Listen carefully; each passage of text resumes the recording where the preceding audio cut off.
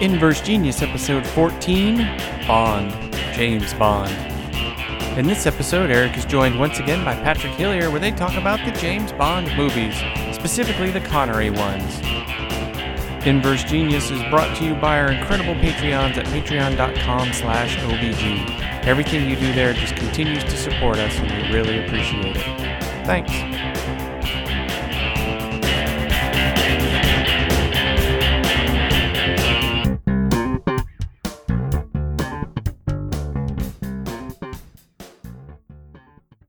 Hello and welcome to yet another episode of Inverse Genius, the podcast where we get to talk about stuff that's not game related.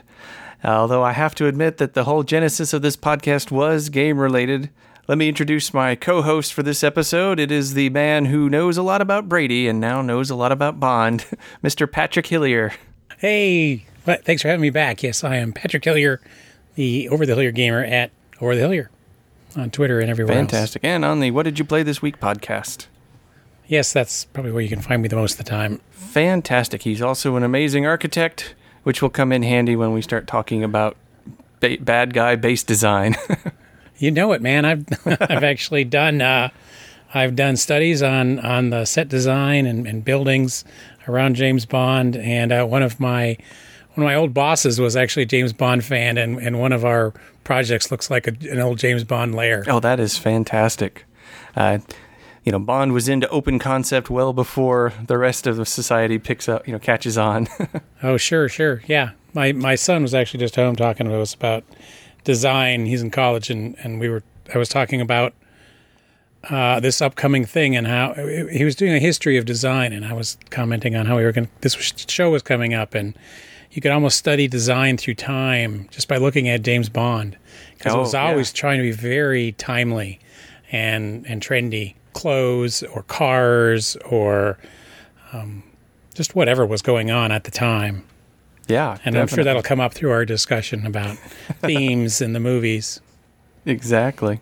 So the genesis of this episode was that we were talking on the What Did You Play This Week podcast, and I had mentioned the James Bond role-playing game, and you had mentioned how much of a fan you were of it, and suddenly we realized, among all the other similarities between us, yes, we were both huge fans of Bond. And so there had to be an Inverse Genius episode on Bond, but it's such a huge topic that I wasn't ever sure how to tackle it, and you came up with the idea of just talking about the Connery movies in this case. And so eventually there'll be other episodes that grab the other movies, but for this particular episode we're going to talk about Connery and one other. Yep. Talking about James Bond. Now, I've got the assumption that people know who James Bond is, the spy for MI6. Ian Fleming was originally he was the author of it. There have been other authors since then. He did time in His Majesty's Secret Service during World War II, and I think that kind of led to some sort of authenticity, a little bit at least. And his books, he wrote, these spy books, and they got real popular, and so then movies were made, and once the movies were made, I think the whole thing just really blew up in popularity.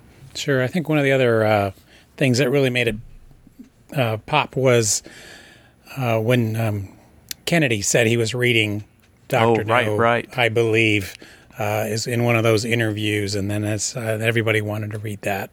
Yeah, I had forgotten about that. You're absolutely correct. And so Bond became this huge cultural phenomena, and which one of the most amazing things is I meant to look this up, but it's got to be one of the longest running movie series, if not the longest running movie series, since it's been going since the 60s and fairly steadily since then. Sure. Yeah, I can't think of anything else, but...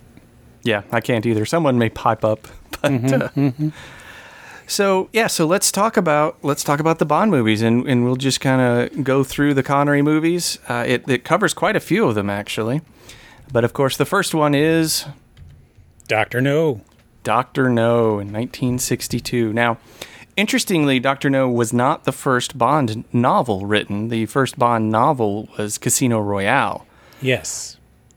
And, interestingly, Sean Connery was not the first James Bond. There was, in the late 50s, a TV adaptation of Casino Royale, and I forget, it was an American, I forget who was the who's Bond. Gosh, yeah, I get it, I forget his name, white-haired guy.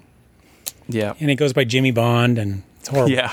It's not good.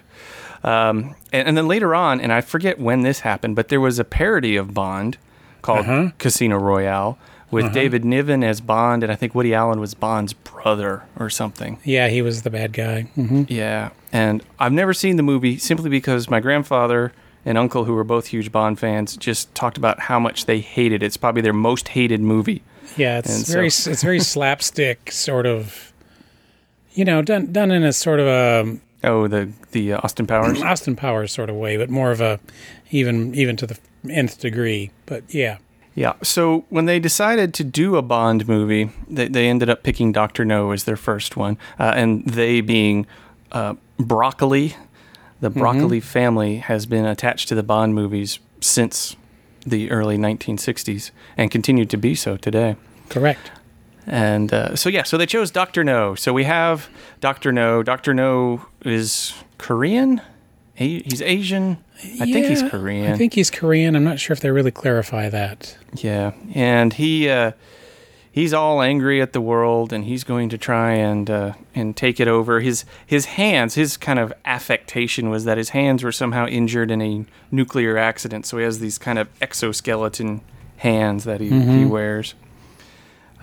And this movie is probably most different than any of the other Bond movies. There's no sort of pre-title sequence involved in it. It just kind of goes straight into it. The character of Bond is a little coarser. Yeah. And which is interesting because when Sean Connery was hired, they actually had people come in to teach him how to be more of a higher class person. Because he was considered to be a little rough around the edges at the time.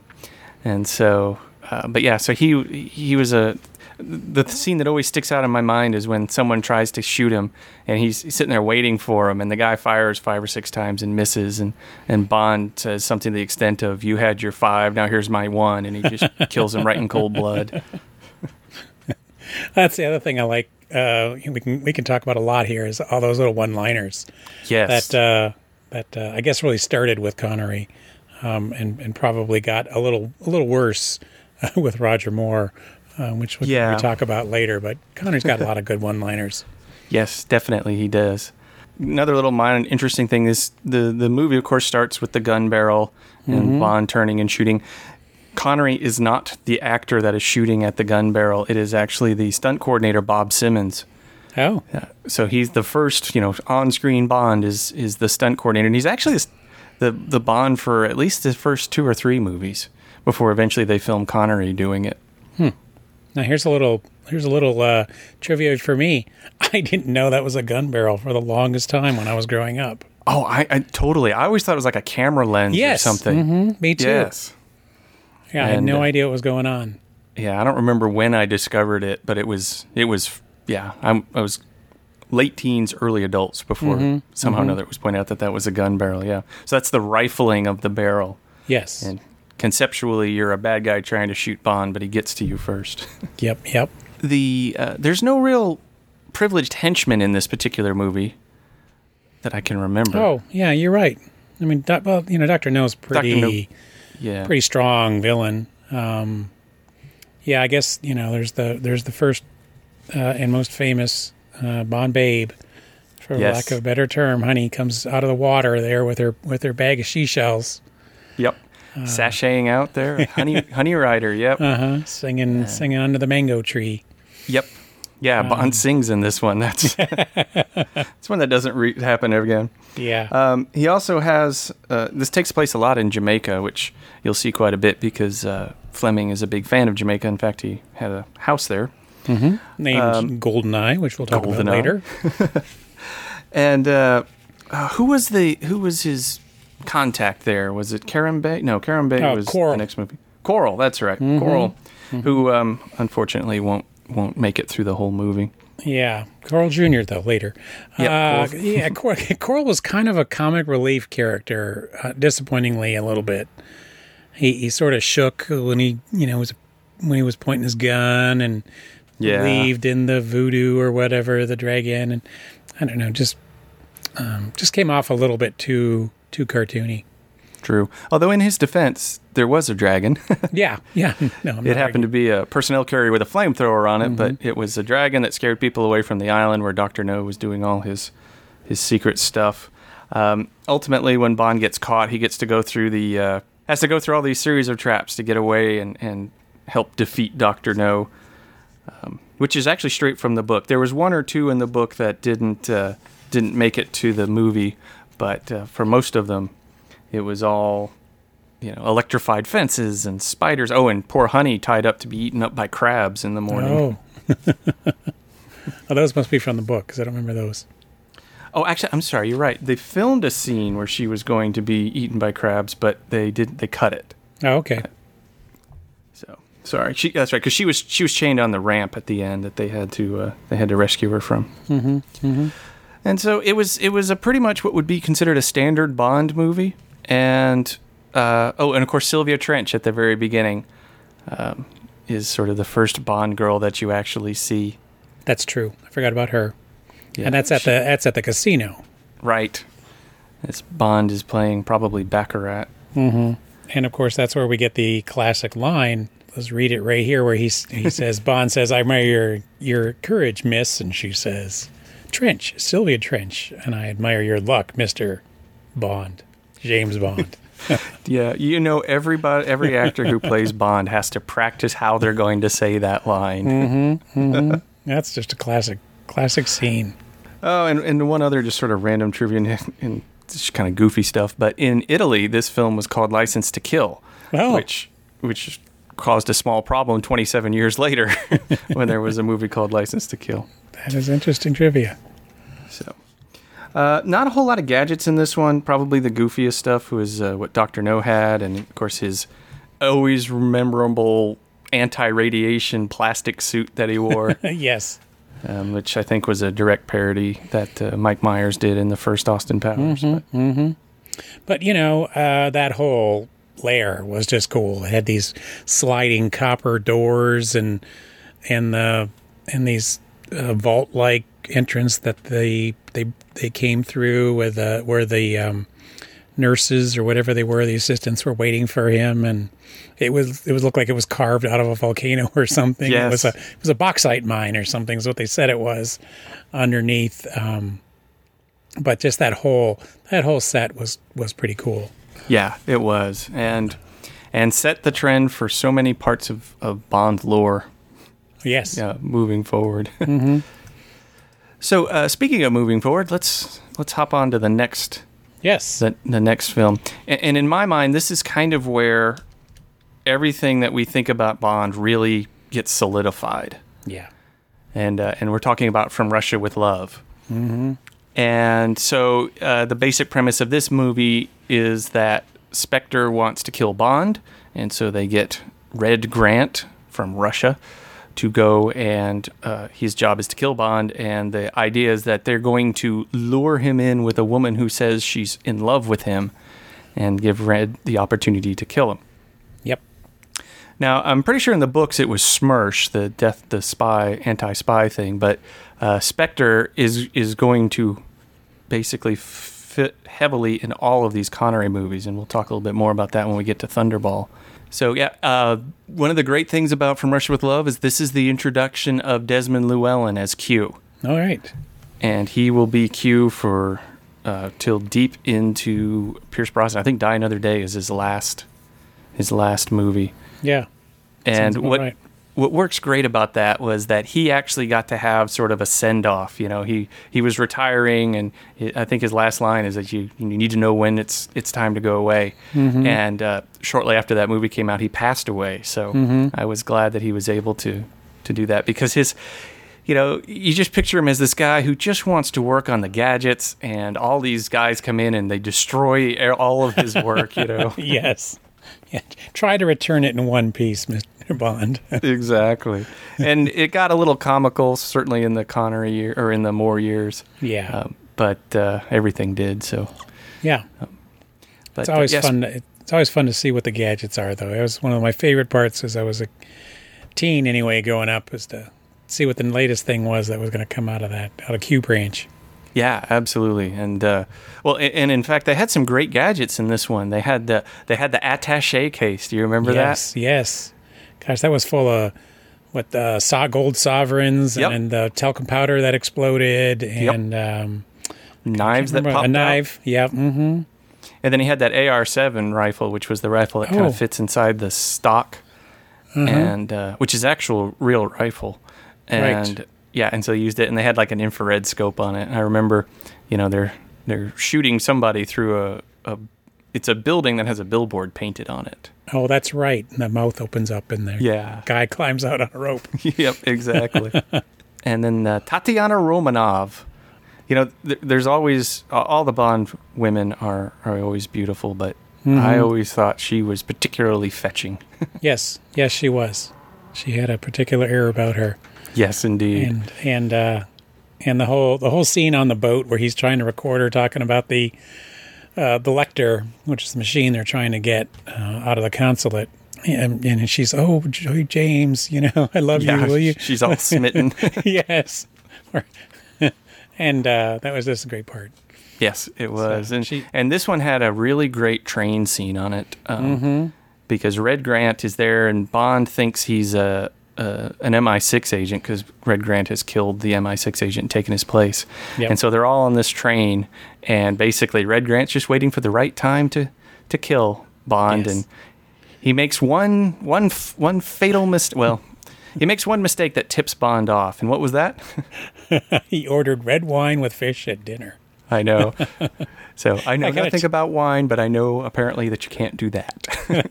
That's hilarious because my wife and I drink wine. I don't drink much anymore, but anytime she orders red wine with fish at dinner, to this day, she'll get her asked, by me, or she knows it herself. She's as equally a Bond fan as I am. But, Got to check to see if she's been replaced with a Russian duplicate. that's right. She may be a spy because she's mixed up her wine with her fish. So anyway, he plays he does this whole English, pretending to be an Englishman and having dinner with them, and forget what he ordered, something different, something unusual. Yep. And eventually the jig is up, and he's got Bond in this compartment with a gun on him. And, of course, Bond's big quote is, red wine with fish, that should have told me something. And Red Grant later replies that you may know the right wines, but you're the one on your knees. That's right. Now, Red has a gadget of his own. He has a Garrett watch, if I remember correctly. That's Pulls right. that out, and he's choking Bond. Choking Bond, but eventually he makes it out. Yes, of course. Indeed. Oh, and the other kind of this one's interesting. Blofeld is sort of mentioned in this, but I don't think we ever see him. I think we just see him stroking the cat. Right, probably just the cat, like no face. Yeah, and in fact, whenever I'm stroking my cat, I'm Blofelding the cat. So And this is kind of going kind of back to the last one. Like, there's just certain phrases and terms that just carry on through the years. Exactly. Other characters that kind of come out of this is I don't know if he's actually called off, but isn't that General Gogol or whatever that's training at the training center at the beginning? Is that the same character that we see throughout time? It could very well be. Or the same actor anyway. Yeah, certainly. Yeah. The tricky thing with the Bond movies is they recycle actors and they recycle characters, and so sometimes it's hard for me to keep track of. Sometimes Bond gets his orders from M. Sometimes he gets them from a different person. And yeah, it's always. That's why I appreciate Q, because I can recognize him each movie. Yes. There's two other bad guys, and I can't remember one of them. Constantine or it's not Kasparov, but he's this chess expert, brilliant guy who Blofeld's using to. He's the one that kind of creates this whole plan. And then there's Rosa Klebb, who is the kind of shrew-like woman who's kind of in charge of Tatiana. Mm-hmm. And she's got her own gadgets. Do you remember that? Yes, those fancy little shoes with a little with a little blade that pops out with some sort of poison on it.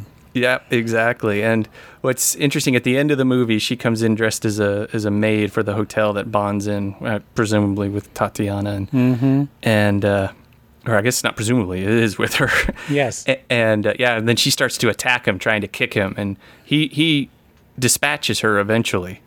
But what's interesting in the book is it ends with her kicking Bond. He goes unconscious, and that's sort of the end of the book. Oh. And, I was like, well, I know Bond comes back, but they, like many times, they never bother to really tie back to a previous movie very often or a previous book. In fact, actually, this one they did because at the very beginning, Sylvia Trench is there in Bond's flat when he gets called to go to the meeting to go, start this next mission. Yes, And you're right. that is probably the longest relationship he's ever had. He is quite the ladies' man. He is. Anything else about From Russia with Love, or do you want to jump on? Well, we mentioned earlier, Karim Bey was his sort of equal in Constantinople area. He actually died, I think, during the movie is sort of the trivia, or shortly thereafter. This was like his last film. I don't remember the actor's name, but that was a big trivia item. Yeah, that's right. Anyway, I really like. We haven't talked much about music yet. But I'm a huge fan of the James Bond music soundtracks and things, and From Russia with Love is one of my favorite kind of romantic style versions. Yeah, absolutely. But there's sort of two areas of music in the Bond movies, and the first is the soundtracks, and the soundtracks themselves, the scores are almost universally fantastic. And then you also have the lead song, which starts to get bigger and bigger. I think Goldfinger is probably the first one where it really jumps out. Yeah, Shirley Bassey. Yep, Shirley Bassey. And well, actually, let's go ahead and move on to Goldfinger. Okay. Probably the most Bond movie of all the Bond movies. Yes. So here we have Goldfinger. Goldfinger's shtick is he likes gold. Yes, he does. And it's kind of nice because there's no Spectre actually in this one. He's just off on his own, just wanting to become as rich as he can possibly be. Yes, he wants his gold to be his most valuable thing in the world. Exactly. And he's got a henchman. And who's that henchman?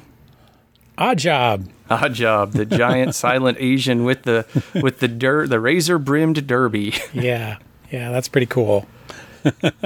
It is. I love it when he throws it and it knocks the head off of the statue at the golf course, and that's of course the golf course that Goldfinger owns. Right. Connery is like, well, they can't something about they can't be happy about that. And he's like, the owners can't like that. And he's like, well, I am the owner. I am the owner. Yep. Yeah. So I remember. Yeah, Bond is not too happy because, or not necessarily unhappy, but he discovers that Goldfinger cheats at golf, and that just lowers him in Bond's mind. So Bond kind of plays him at his own game and ends up beating him. Yeah. And that sort of leads him on to the next thing. Yeah. And I forget what sets Bond off on the beginning. Was it just a question of a lot of gold? Oh, it was that Goldfinger was smuggling gold, but they couldn't figure out how. That's correct. What it was. Yeah, they were trying to figure out how. Yeah, this is also kind of the beginning, I think, too, of like James Bond knowing everything, right?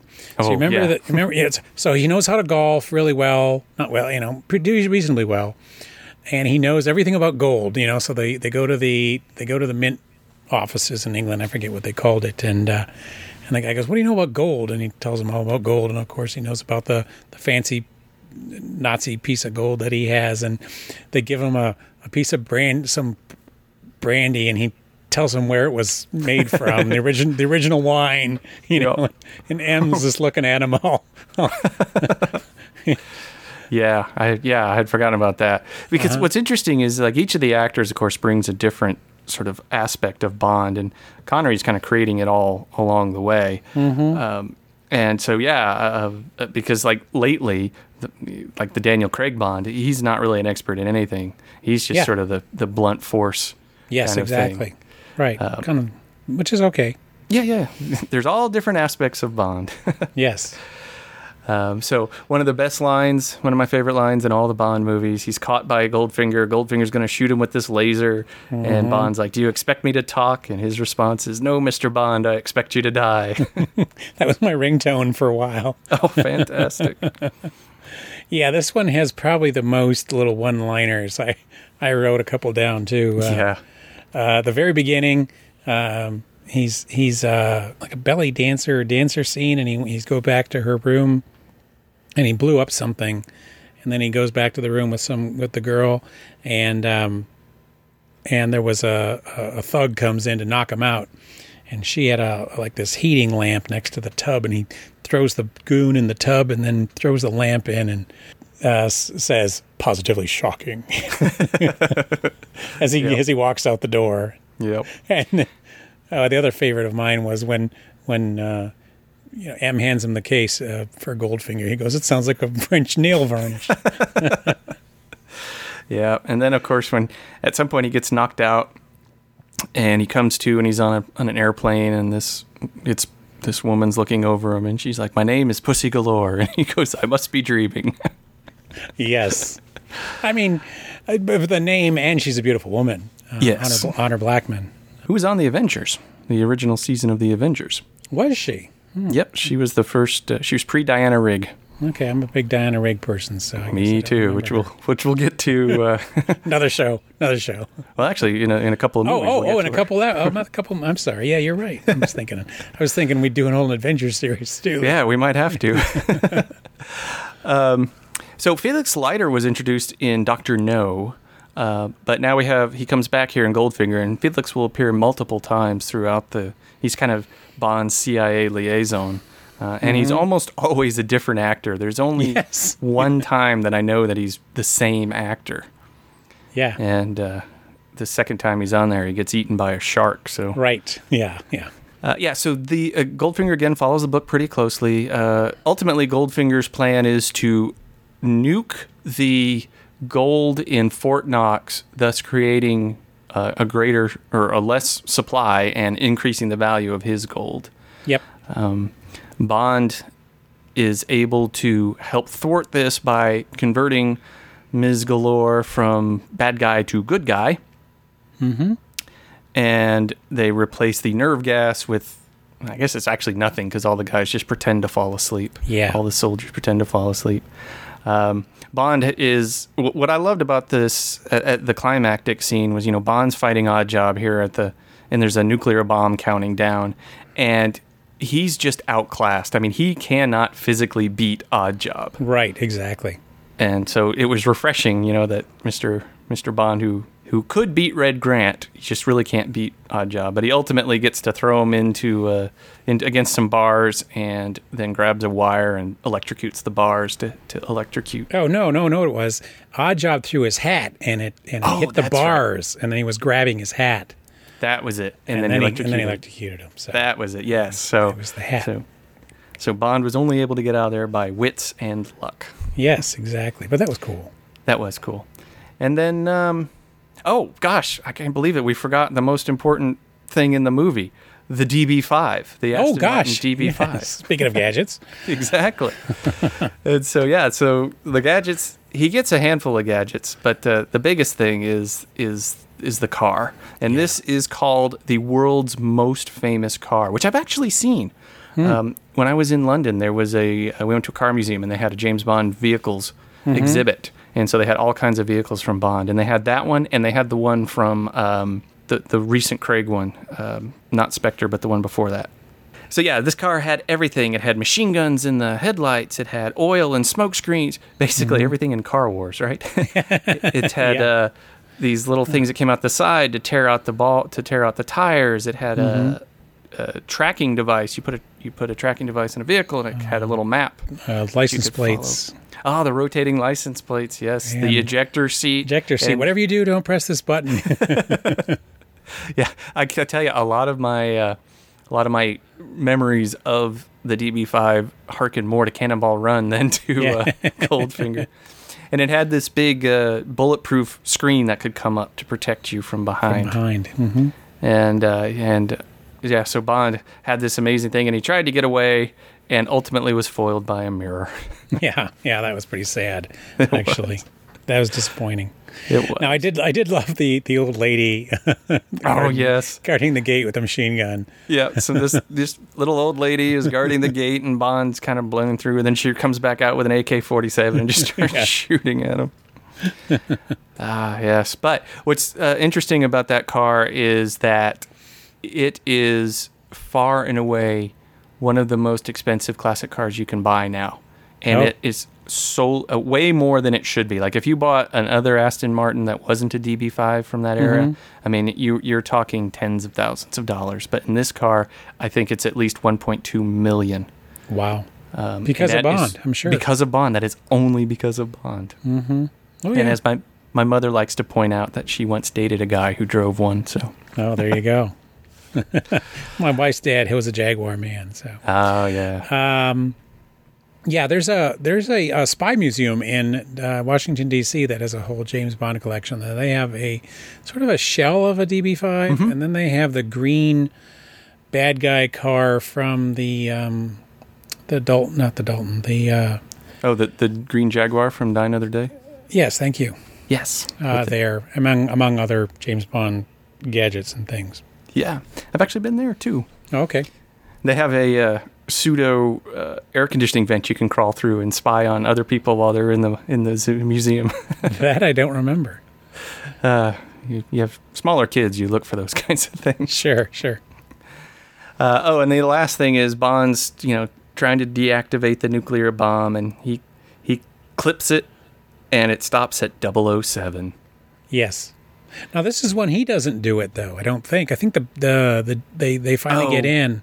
Yeah, that's and right. He's like, what do I do? And he's thinking about cutting a wire or pulling a switch, and the guy comes in and just click turns it off. But it's at that's right. It's at 007, which is just like, oh, geez. That's right. And interestingly, if you watch the continuity, it goes below 007 and then sort of jumps back up.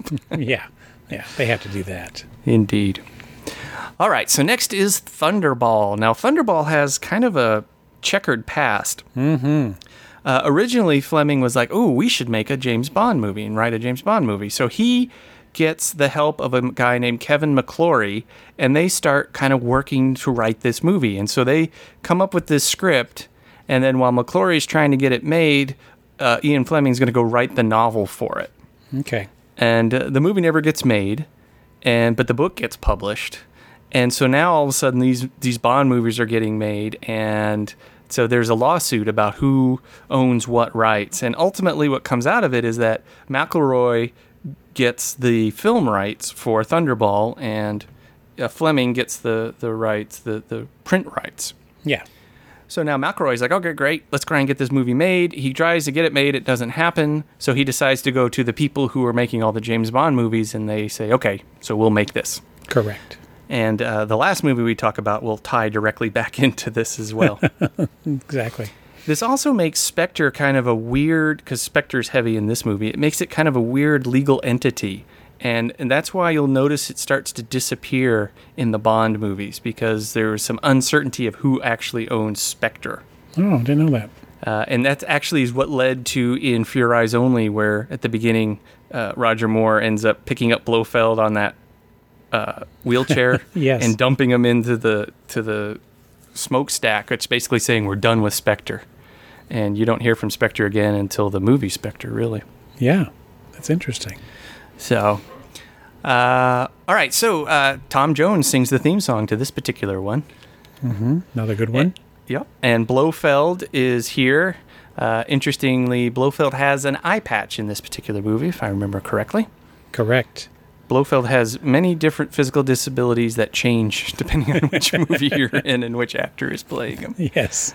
And so this is one where Spectre is going to try and take over the world. They're stealing nuclear missiles or nuclear bombs or something, getting their hands on some nuclear weapons. Yeah.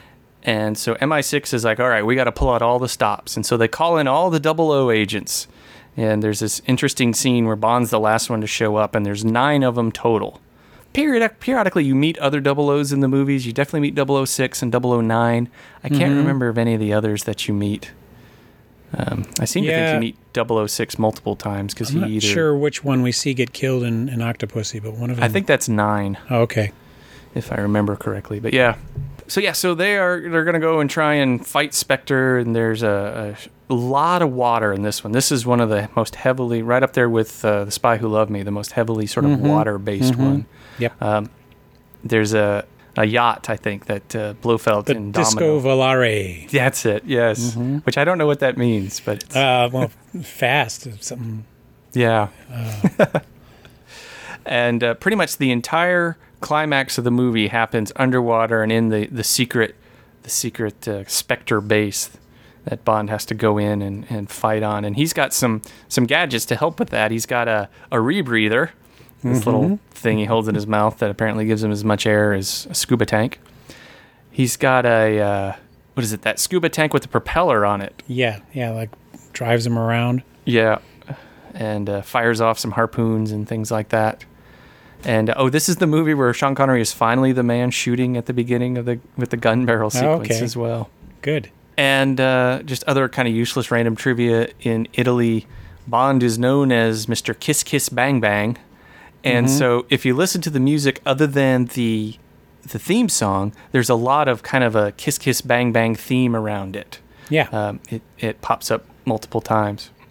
Yeah, there's a song on one of the soundtracks I have actually around that whole thing, calling him Mr. Kiss Kiss Bang Bang. I think it's Shirley Bassey that sings it. I think so. I'm pretty sure.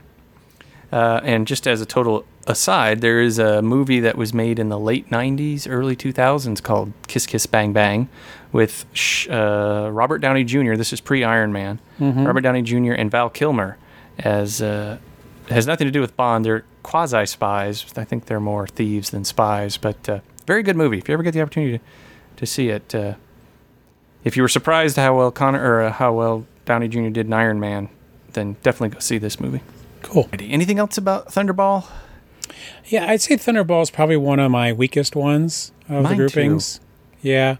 It just doesn't, the villain bad guys thing doesn't seem that bad.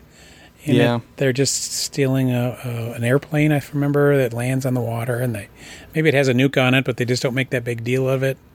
Right. It is fun to see some of the water stuff. That was an interesting change. It was a lot. It felt slower paced to me. Long. Maybe that's it. Yeah. So I've seen Goldfinger probably a dozen times, but Thunderball I've probably only seen a couple times. Yeah. I would say I would agree with that wholeheartedly. All right. Now we get to Connery is starting to get tired with Bond. So he makes noises that this is going to be his last Bond film. Yes. And so we bring in You Only Live Twice. And a couple things. This one is nothing like the book. There's one or two scenes from the book, but other than that, this is whole. The screenwriters came up with this, and this is the one where Spectre is stealing capsules of astronauts from space with their own little capsule that eats other capsules. yeah, kind of opens up like a Pac-Man sort of thing and swallows it. The whole thought of it is just kind of silly when you think about it nowadays. But it's like if Spectre can launch and recover a rocket, then why do they need other rockets? Yes, other than to cause a war between Russia and America was the whole idea. But this is like 1967, right? So we went to the moon in 69. So I guess this was foreshadowing it, or I don't know when they were doing the whole Earth orbiting things ahead of the moon landing. But again, this was getting back to my earlier topic. This was very timely to what was happening in the world. Like we were getting ready to do the moon shot. We were racing with the Russians in this race to space was going on, and so this movie was reflecting that same thing, just with, with rockets going back and forth up to space, and Spectre trying to cause a war during the space race. Yeah, and I think that also leads to why this isn't really follow the book very much, because the book was written in the late 50s, early 60s, so the space race really might not have even been much of a thing when Fleming was writing it, and even Moonraker, the book, which is actually a collection of short stories, does have a little bit of space in it, but I think that was written much, much later. So, Bond always tries to, and we'll see that, whether it's current political events or social events or something like that, especially like for civil rights with the Moore movies, there was a lot of that in there. So the reason this is called You Only Live Twice was because at the very beginning, Bond is killed. Yes. And he even has a burial at sea. That's correct. Yeah. And a very, it's kind of interesting because he's in the Navy and it's done in a whole special way, They like bury him at sea or something. Kind Yep. of learning about how that's done. Yeah. They don't explain it very well, but it's just kind of unusual to see. Yeah, and they don't really explain why they did all that. The Yeah. idea is that maybe he was getting too famous. And like in the role-playing game, that was the thing you could do. If your fame got That's too high, you could fake your death. Yeah. We'll find out when we get to Diamonds Are Forever that apparently even smugglers know who James Bond is. So That's I don't know true. how well this worked. Oh my God, you just killed James Bond. I gave away the quote too early. That's okay. That's okay. We'll get to it. Not a problem. Yeah. So there's a couple of fun things about this one. Yeah. So Spectre is stealing astronauts and is going to try and cause a war between the United States and Russia. And so apparently Britain's the only one that kind of knows really what's going on. So they're going to send James Bond in to figure it out and to stop it. And so they know that Spectre has a base in Japan, so they send him off to Japan. And he meets Tiger Tanaka there, who is kind of, I don't know, M's equivalent, I think, for the Yeah. Japanese Secret Service. Yeah. And so I guess they figure the best way for Bond to figure things out is to plant him in a fishing village that is near the base that Blofeld or that Spectre has. And the best way to kind of plant him in there is to have him dress and quasi almost look like a Japanese person. Yeah. Yeah. And then marry Kissy Suzuki, Yes. and then sort of pose as a fisherman. Right. And so, which is probably the most undercover Bond ever gets. Yeah. Yeah. Usually he's not at all very. He's just I'm James Bond. Yep, he just Here I kind of am. a blunt instrument normally, but here he actually attempts to do some spying. Yeah. Another vehicle that I've always loved is Little Nelly. So Bond figures out there's something going on with some helicopters. He needs or not that there's something going on with helicopters, but he needs to see the top of this island. And so he tells Q to bring Little Nelly. And Little Nelly is an autogyro, which is Yeah. basically a helicopter without a powered top blade. And it comes in like 6 suitcases, and they put it together. And he's going to fly around and kind of scope things out. But, of course, Spectre sees him, and they send all kinds of attack helicopters to try and take him out. But luckily for him, Little Nelly has a few weapons. That's right. A couple missiles or machine guns. By a few, I mean, this thing has more weapons than an Apache helicopter. Yeah. It's got 2 missiles. It's got machine guns. It's got folding fin aerial rockets. It's got a rear-mounted flamethrowers. Aerial mines that come down on a parachute. Is that all of them? Does it have a bomb? I can't think remember. that's everything. But it's Yep. just it's amazing. And luckily the bad guy helicopter pilots take turns attacking him, so he can dispense with them one at a time using all the different weapons and equipment. But it's an amazing little vehicle, and it's a really fun scene watching him race around and fight these guys. And then eventually he discovers that what looks like a volcano lake isn't really a lake at all. It's a secret lair. It's a secret lair. He throws a rock on it where he was expecting it to go bloop, and instead it hits this metal. This is now Dr. No had sort of the quintessential bad guy base, but you only live twice. This base is. I mean, it's got everything. It's got monorails to take the people back and forth. Yep. It's got rocket pads. It's got just everything you could possibly want in a bad guy base. Yeah, and I think you see this again in the Incredibles, if you've probably seen that. It's a kids' movie. Kind of a throwback to that sort of giant, monorails and secret base thing. It's so in depth in our culture that there's all these references that if you don't know Bond, then you sort of miss all of these other culture, things. Yeah. It's like my daughter asked if she could watch Austin Powers, and I was like, well, you can, but you really need to watch these 26 Bond movies first so you can get most of these jokes. Yeah. Yeah, so they decide, okay, we're going to have to attack the base, and so luckily Tiger Tanaka has a group of ninjas in the Japanese Secret Service, and they go and assault the base. And Now here's one of my favorite things that starts to appear in James Bond movies is all the henchmen are all dressed in orange or whatever. yes. I don't remember. You know, They all have their uniform. right.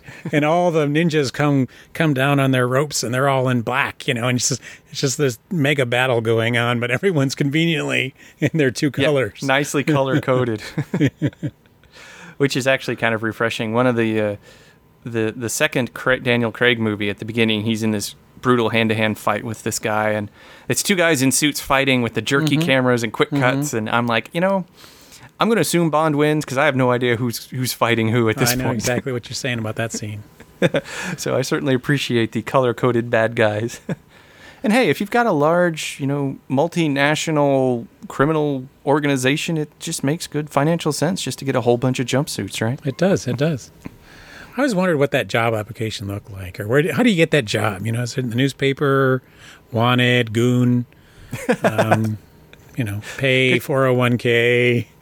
Yeah, it's not so much the goons; it's always like the accountants, because somebody's gotta be doing the accounts receivable for this or the accounts payable for this, So I just thought I was, applying for a job, or is it a temp agency or something?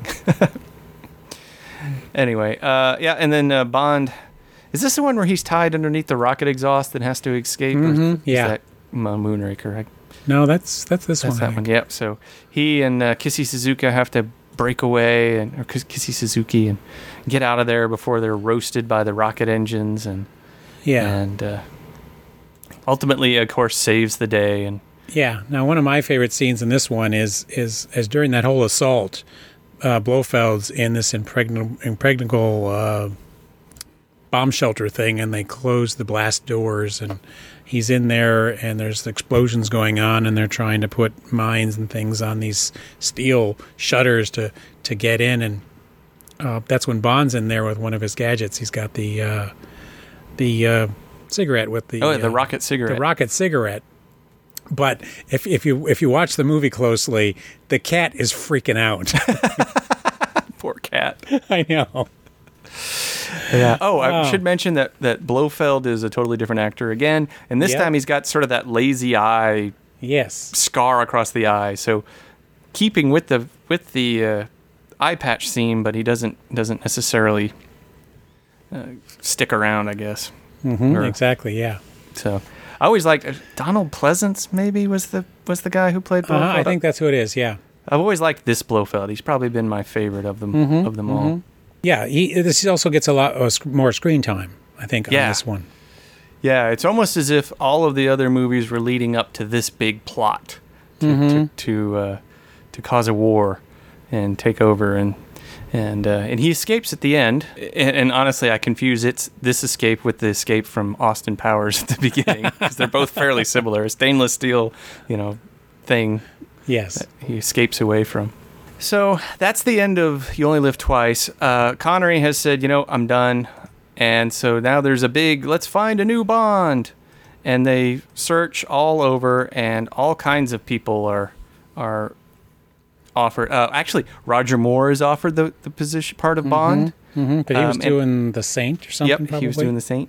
Timothy Dalton was offered it, but he felt that he was kind of too young.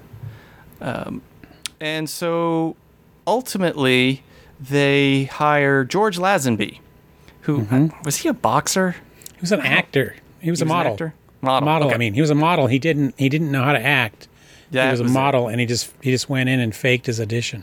Yeah, that's right. Yeah, he just faked it, and so they picked him, and so he was the new Bond. And so, story-wise, this movie has the biggest impact on Bond himself, I think. Yes. I mean, there's a lot of stuff that happens to Bond, the character, and it's just a disappointment that it's George Lazenby that has to try and carry it off. So I don't have a problem with him. He's kind of grown on me over the years. This is probably one of my favorite Bond movies. Yeah, over time. I can certainly see that. Well, let's get into it. I was going to say it has a lot to do with a lot of the other characters. That's exactly right. So at the beginning, in the opening scene, Bond's in a fist fight, and at one point he gets punched into the face, and he looks into the camera and he says, "Well, this never happened to the other fella." Yeah. As if everyone's like, wink, wink, nod, nod. Okay, we get it. Yeah. Classic James Bond kind of. Yep. Oh, something I keep meaning to bring up, but I keep forgetting, is that MI6 apparently doesn't have its own office, or if it does, it's trying to keep it as secret as possible because it's always appearing under the company Universal Exports. Oh, that's right. That's sort of what's on his business card. And so all of these times, and it won't be until Pierce Brosnan Bonds that they actually have an official MI6, and it's the actual MI6 building that they show. But for the longest time, it's Universal Exports, and that's his quote-unquote cover, although it rarely is used. Yeah. And so in this case, so the biggest thing here, of course, is that Bond finds a woman that he feels he could love forever. And boy, did he pick the right one. Yes, he did. We talked about her a few minutes ago. It was Diana Rigg. Yes, Diana Rigg. So, of course, famous for being in the Avengers, the black and white and color spy series. Just one of the most all-time beautiful women I've ever seen. Yes, I agree. And she's really gorgeous in this, and wears some really beautiful outfits, and she does a good job here. Yeah, and so it's interesting. Bond meets her. They're driving on the cars, and they're kind of racing each other. And ultimately, she tries to commit suicide, and he stops it. And they form a relationship, and to the point where Bond is almost he's ready to quit. Stop being a spy. Unfortunately, Blofeld is back again, and this time, who plays Blofeld? No, Telly Savalas. Telly Savalas, who, as an actor is fine. I certainly enjoy a lot of the things. It's just he plays a weird Blofeld. Yeah. Because he's got his ear issue. Yeah, he has no earlobes instead of his scars or eye patch. and Blofeld's. Do you remember what Blofeld's ultimate goal is in this movie? What his plot is? No, I don't. So ideally, he's hypnotizing all these people, all these women, and so he can then get amnesty for his crimes and have a British title. I think it's British, but a title recognized. That is absolutely correct. So it's just. Last movie I was trying to cause World War III. This movie, I've changed my mind. I'm lowering my goals. Yeah. Be that as it may, it's fine. And so Bond has to go undercover again, even though he's been face to face with Blofeld. But again, we won't go through about it. So he's got to try and he's trying to track his family heritage of this of his fake. Yeah. He's trying to Blofeld's trying to prove that he has a certain heritage or something like that, and so he's hired this genealogist, and Bond's pretending to be the genealogist. That's right. That's for Hillary. Yeah. Hillary something or another. Yeah. And they're up in Piz Gloria, which is a sort of a ski retreat up in, is it Sweden or Switzerland? Switzerland, I think, but it's pretending to be this health clinic. Full of beautiful women. For a beautiful woman, and then, of course, the frumpy German woman. Is it Helga Brandt? Helga Brandt, yes. Oh, yeah, she comes important again. She's very much in the cut of Rosa Klebb. Yeah, I'd say she's in that. Mm-hmm. Yeah. And the other thing that was kind of wink, wink, nod, nod in this is that they did a lot of work to make it tie into the other Bond movies. So, like when Bond quits and he's packing up his office, he's got Honey Child's knife. He's got the Garrett watch from Red Grant, his rebreather from Thunderball. And then if you remember, even the background music played was the music from all the movies as he looked at all those little gadgets. Which he couldn't own any of those gadgets because of different things. Red Grant was thrown off the train. The rebreather was lost in the ocean. I forget. But anyway, be that as it may. Oh, and a janitor whistles the theme of Goldfinger when he walks by. All right. So, but again, because you can imagine what the producers were worried about because, Connery Bond is this huge thing and now they have a whole new actor. And so they got to make sure people are, the concept of a movie reboot was kind of unknown, or at least not very common at the time. So yeah. So lots of skiing. This is one of those skiing movies, which kind of comes back into theme now and then. And I think that's the start of the chase scene. Yeah.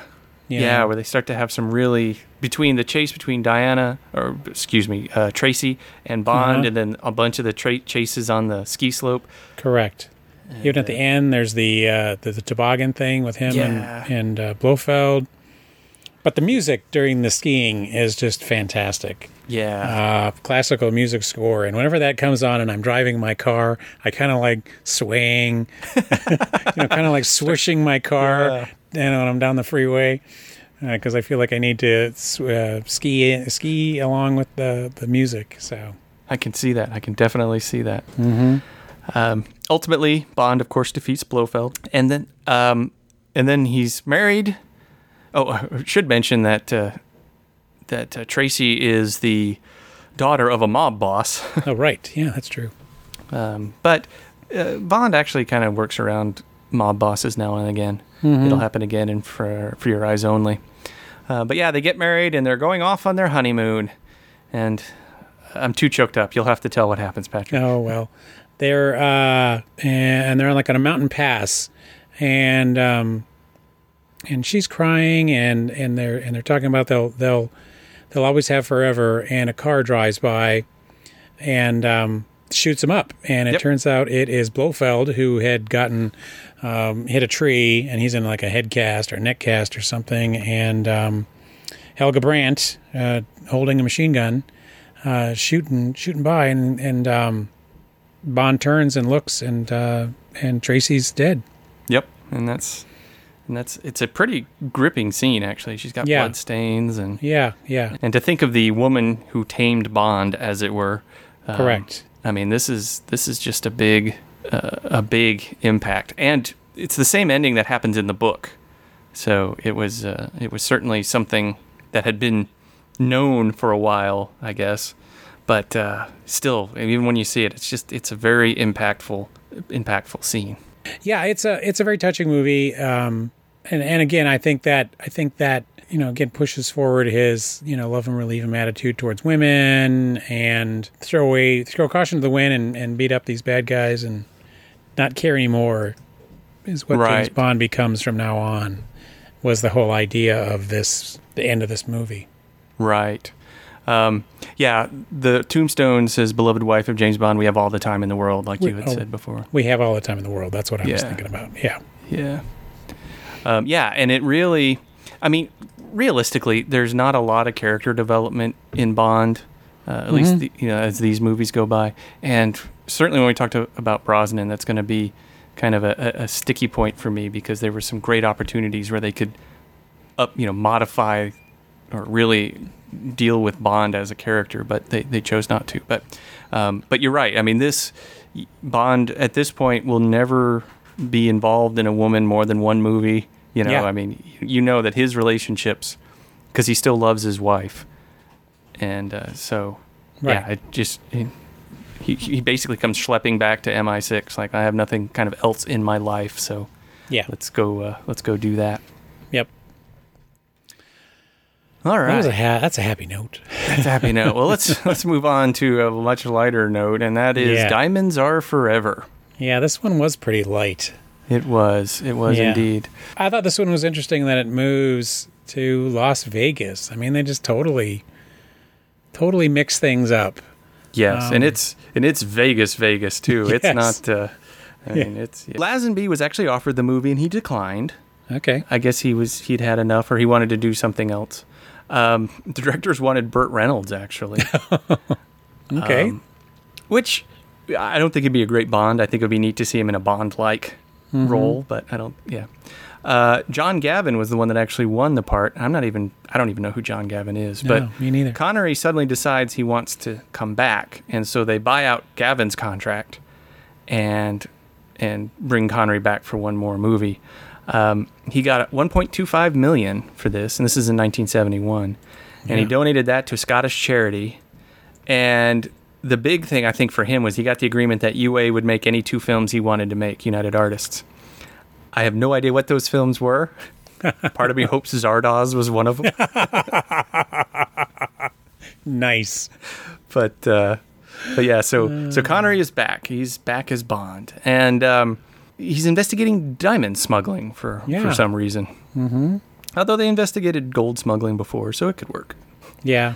And so he plays a smuggler. I can't remember his name, but he finds the smuggler, and he's going up in an elevator, and they fight each other. Or I should say the smuggler finds him. They fight each other. Bond ultimately kills him, and then Tiffany Case, who's played by Jill St. John, he's like, oh, who is that? And he switches IDs real quick, and she's like, you just killed James Bond, which I'm sure had been a line in the trailer at some point. Yeah, that was a great scene. Yeah, so this movie, I enjoy this movie as a whole. Mm-hmm. There is so much 70s in this movie, though. It's practically painful. Yeah. It's just that this is one that's kind of dated. Yeah. Maybe that's why there's just things I don't like about it, but it's not bad. It's just it's kind of light and it's kind of dated. Yeah, this is you can definitely see a lot of the jokiness of the Roger Moore ones starting in here. Yeah. Of course, it does have one of my favorite lines. So Bond's at a craps table, and this girl walks up, and she's like, "Hi, I'm Plenty," and she's real buxom, and he's like, "But of course you are." She's like, "Plenty O'Toole," and he's like, "Named after your father, perhaps." Yes. But I always liked Plenty. I felt bad for her. That was Lana Wood. Yeah, that's Lana Wood. Yeah, of course she passed on. There's some other crazy characters, Bambi and Thumper. Oh yeah, who attack him in the female henchmen, and there's also Mr. Wint and Mr. Kidd. Yeah, who are kind of implied to be gay.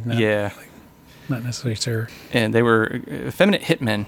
Yes. Yeah. And so they're smuggling diamonds, and if I remember correctly, they're smuggling diamonds to make a satellite to shoot lasers from space. Mm-hmm. That sounds about right. Is a theme that also appears more than once. Yes, that's pretty common in a lot of movies.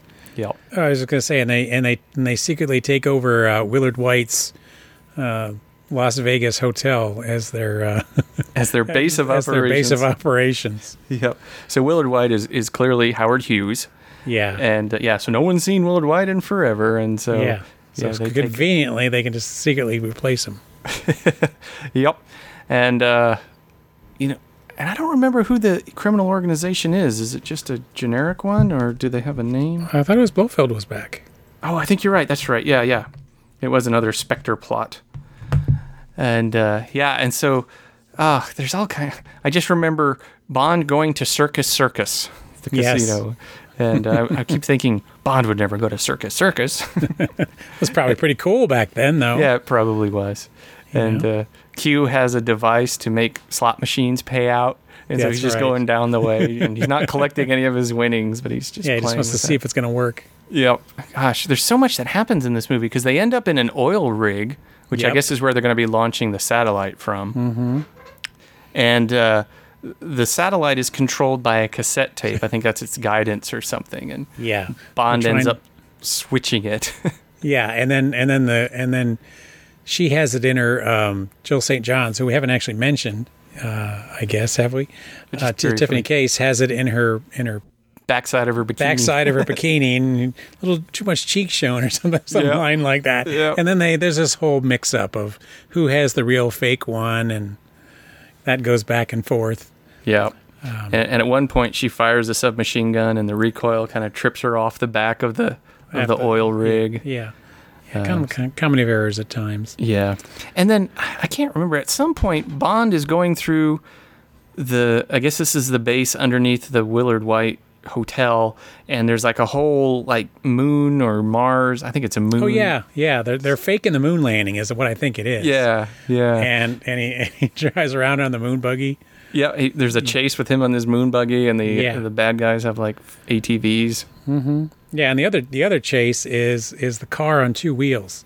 Oh yeah. So he's racing around Las Vegas Boulevard or whatever it is, and the other thing that's in a little trivia here for you is he hits something, and he goes up on two wheels, and he goes into this little slot between alley. Alley, right? On two wheels, but he comes out the other side, the opposite direction. Yes, he does. And in fact, I read that at some point they had either filmed or planned to film to where the car goes down and then he hits the other side to go back out. Oh, okay. But either they didn't film it or they cut it. Because, he's like, how did that switch? But that was a really cool stunt, actually. Yes, it was a good stunt. Yes. But again, when I was talking about crazy chases, so we started with, simple ski chase last movie. Now we got the moon buggy chase. We got the car on two wheels chase, and things start to escalate as these movies go on. If we continue here, yeah, and like in Roger Moore, like in is it The Man with the Golden Gun, where they have the car that does the spiral as it jumps over the bridge. Yes. The broken bridge with the whistle. With the but yeah. And the other thing, speaking of kind of cut scenes, was so Bond goes back to his hotel room with Plenty O'Toole, and there's all these mafia thugs in there, and they just grab her and throw her out the window. And she falls in the pool, and like the mafia guy's like, I didn't know there was a pool there. Yeah. Well, later Bond goes, I think he's going to Willard White's place. I forget where he's going, but she ends up drowned in a different pool, just dead, but they never explain why. Oh. She just shows up dead, and that's when Bambi and Thumper start beating up on Bond. And apparently there was a cut scene where Mr. Wint and Mr. Kidd bump into her. They think she's Tiffany Case, and they kill her. But they cut that out, and so, like I said, I was always felt bad for Plenty O'Toole. Mm-hmm. Wrong place, wrong time for her. Yeah. Well, there's a whole theme of anyone who gets involved in getting killed, right, with these diamonds. True. It starts off in Amsterdam, if I remember correctly. Some old lady's telling a story, and then she dies, and Mr. Wint and Mr. Kidd are killing anybody that touches these diamonds as they get around. Yeah, that's right. At the very end of the movie, they try to kill Bond, of course, with a bombe surprise. Oh, that's right. That's right. Because, everything's over. Everyone's happy. Bond's in the hotel room with Tiffany Case, and, they try to blow him up. But to no avail. Not to no avail due to their excessive use of cologne. Yeah, that was right, because they had a noticeable cologne. I had forgotten about that. Mm-hmm. All righty. So that's the end of Connery's run in the Broccoli-produced Bond movies, but there is one more moment for Bond to act. Yes. So, remember how I mentioned there was that lawsuit about Thunderball? Well, part of the agreement was that they wouldn't make another Bond movie, a Thunderball Bond movie, for 10 years at least. So, that time eventually comes up, and so says, all right, I'm going to make another Bond movie. And so off they go. And so in 1983, now this is deep in Roger Moore's run, they make Never Say Never Again. So this is a remake of Thunderball. They modernized it somewhat, but it is pretty much a remake of Thunderball. And the coup, of course, was to get Sean Connery to once again play Bond. Correct. With a little less hair. Little less hair. Now, one of the neat things I thought about this was that the sort of premise in Thunderball was that Bond has to go to a spa because he's out of shape and has to get sort of back into shape. Yeah. And so that worked well with a significantly older Connery. Yes, that's true. And in this case, Domino was played by Kim Basinger. Mm-hmm. Much younger than him at the time, I think. Yeah. Oh, yeah, definitely. And I tell you, I've only seen it a couple of times. Yeah. Because it was weird because, like, Q is this sort of absent-minded buddy who's in this really cluttered warehouse or workshop, I guess. And, all of the relationships that I'm expecting with Q and M and Moneypenny just are totally different here. Yeah. Which, obviously they have to be. But that and, again, the nuclear missiles are stolen, and Bond has to go stop Blofeld, and they have to play a video game that shocks you. Yeah, that's really bad. And I didn't like the villain. I just found him. And then there was another woman. Is it Fatima Blush? Yes. Uh-huh. Fatima, yeah. And so she's right up there with the Famke Janssen type bad guy, total bad guy. Yes. And she's got Bond. So there's a fairly neat motorcycle chase actually with Bond on a motorcycle. That's true. But ultimately he gets knocked off, and of course, he had slept with her previously, and so she wanted him to write down the fact that she was, James Bond's greatest conquest, or the greatest lover he had, and then she was going to shoot him, like once in the crotch and once in the head or something like that. And so he takes out his very much Union Jack covered pen and starts writing this out. But we know, of course, that it's actually it's a weapon of some kind. I think the pen nib was like a rocket or something. Yeah. And he ends up firing it into her, and it just blows her up. Like all that's left are smoking boots. And so that, I don't know.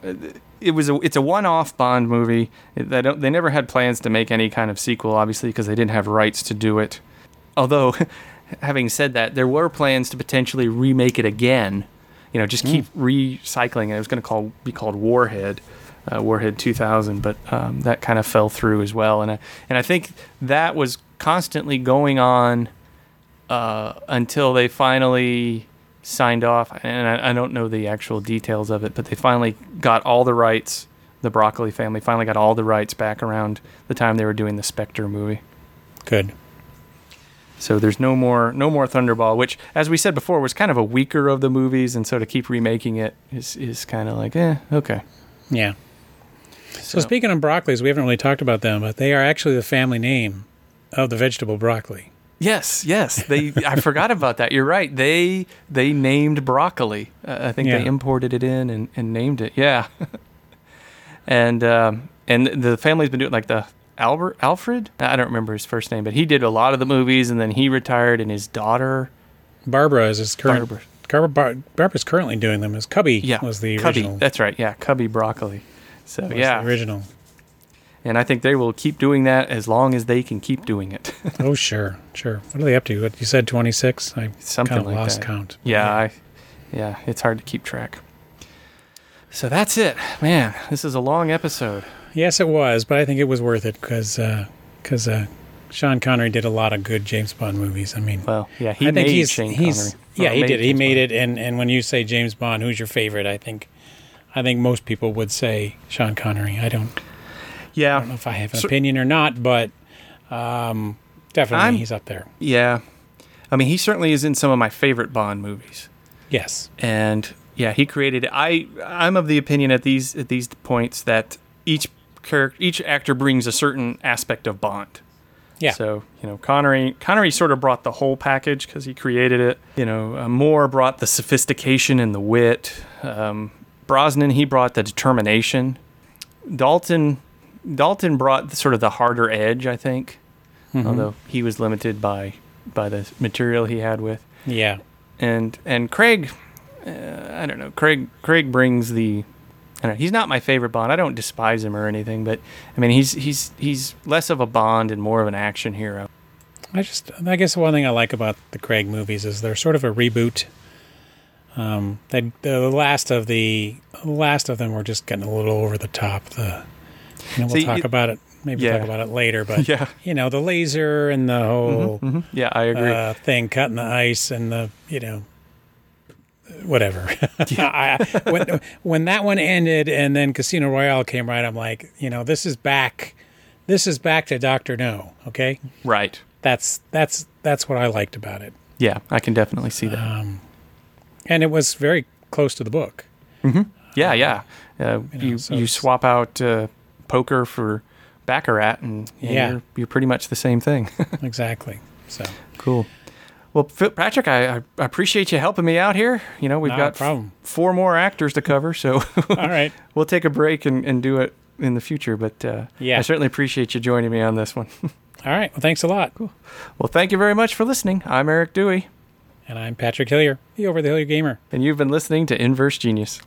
That's it for this episode of the Inverse Genius Podcast. The Inverse Genius Podcast is licensed under Creative Commons Attribution, Non-Commercial, No Derivatives 3.0 license. Thank you.